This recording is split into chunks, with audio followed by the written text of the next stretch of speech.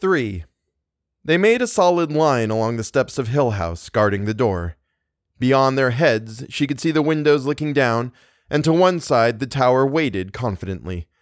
She might have cried if she could have thought of any way of telling them why. Instead, she smiled brokenly up at the house, looking at her own window, at the amused, certain face of the house, watching her quietly. The house was waiting now, she thought, and it was waiting for her. No one else could satisfy it. The house wants me to stay, she told the doctor, and he stared at her. He was standing very stiff and with great dignity, as though he expected her to choose him instead of the house, as though, having brought her here, he thought that by unwinding his directions, he could send her back again. His back was squarely turned to the house, and looking at him honestly, she said, I'm sorry. I'm terribly sorry, really. You'll go to Hillsdale, he said levelly. Perhaps he was afraid of saying too much. Perhaps he thought that a kind word or a sympathetic one might rebound upon himself and bring her back. The sun was shining on the hills and the house and the garden and the lawn and the trees and the brook. Eleanor took a deep breath and turned, seeing it all. In Hillsdale, turn onto Route 5 going east. At Ashton, you will meet Route 39, and that will take you home. For your own safety, he added with a kind of urgency, for your own safety, my dear. Believe me, if I had foreseen this, I'm really terribly sorry, she said. We can't take chances, you know. Any chances. I'm only beginning to perceive what a terrible risk I was asking of you all. Now, he sighed and shook his head. You'll remember? He asked. To Hillsdale, and then Route 5. Look, Eleanor was quiet for a minute, wanting to tell them all exactly how it was. I wasn't afraid, she said at last. I really wasn't afraid. I'm fine now. I was happy. She looked earnestly at the doctor. Happy, she said. I don't know what to say, she said, afraid again that she was going to cry. I don't want to go away from here. There might be a next time, the doctor said sternly. Can't you understand that we cannot take that chance? Eleanor faltered. Someone is praying for me, she said foolishly. A lady I met a long time ago. The doctor's voice was gentle, but he tapped his foot impatiently. You will forget all of this quite soon, he said. You must forget everything about Hill House. I was so wrong to bring you here, he said. How long have we been here? Eleanor asked suddenly. A little over a week. Why? It's the only time anything's ever happened to me. I liked it. That, said the doctor, is why you are leaving in such a hurry. Eleanor closed her eyes and sighed, feeling and hearing and smelling the house. A flowering bush beyond the kitchen was heavy with scent, and the water in the brook moved sparkling over the stones. Far away, upstairs, perhaps in the nursery, a little eddy of wind gathered itself and swept along the floor, carrying dust. In the library, the iron stairway swayed, and light glittered on the marble eyes of Hugh Crane. Theodora's yellow shirt hung neat and unstained. Mrs. Dudley was setting the lunch table for 5. Hill House watched, arrogant and patient. I won't go away, Eleanor said up to the high windows. You will go away, the doctor said, showing his impatience at last. Right now. Eleanor laughed and turned, holding out her hand. Luke, she said, and he came towards her silent. Thank you for bringing me down last night, she said. That was wrong of me. I know it now, and you were very brave. I was indeed, Luke said. It was an act of courage far surpassing any other in my life, and I am glad to see you going, Nell, because I would certainly never do it again. Well, it seems to me, Mrs. Montague said, if you're going, you'd better get on with it. I've no quarrel with saying goodbye, although I personally feel that you've all got an exaggerated view of this place. But I do think we've got better things to do than stand here arguing when we all know you've got to go. You'll be a time as it is getting back to the city, and your sister waiting to go on her vacation. Arthur nodded. Cheerful farewells, he said. Don't hold with them myself. Far away in the little parlor, the ash dropped softly in the fireplace. John, Mrs. Montague said, possibly it would be better if Arthur— No, the doctor said strongly. Eleanor has to go back the way she came. And who do I thank for a lovely time? Eleanor asked.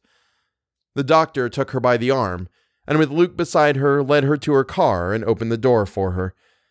The carton was still on the back seat. Her suitcase was on the floor, her coat and pocketbook on the seat. Luke had left the motor running. Doctor, Eleanor said, clutching at him. Doctor. I'm sorry, he said. Goodbye. Drive carefully, Luke said politely. You can't just make me go, she said wildly. You brought me here.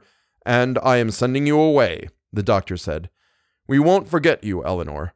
But right now, the only important thing for you is to forget Hill House and all of us. Goodbye. Goodbye, Mrs. Montague said firmly from the steps, and Arthur said, Goodbye. Have a good trip. Then Eleanor, her hand on the door of the car, stopped and turned. Theo? She said inquiringly, and Theodora ran down the steps to her. I thought you weren't going to say goodbye to me, she said. Oh, Nellie, my Nell. Be happy. Please, be happy. Don't really forget me. Someday things really will be all right again, and you'll write me letters, and I'll answer, and we'll visit each other, and we'll have fun talking over the crazy things we did and saw and heard in Hill House. Oh, Nellie, I thought you weren't going to say goodbye to me. Goodbye, Eleanor said to her. Nellie, Theodora said timidly, and put out a hand to touch Eleanor's cheek. Listen, maybe someday we can meet here again and have our picnic by the brook. We never had our picnic, she told the doctor, and he shook his head, looking at Eleanor. Goodbye, Eleanor said to Mrs. Montague. Goodbye, Arthur. Goodbye, doctor. I hope your book is very successful. Luke, she said, goodbye, and goodbye. Nell, Theodora said, please be careful. Goodbye, Eleanor said, and slid into the car. It felt unfamiliar and awkward. I am too used already to the comforts of Hill House, she thought, and reminded herself to wave a hand from the car window. Goodbye, she called, wondering if there had ever been another word for her to say.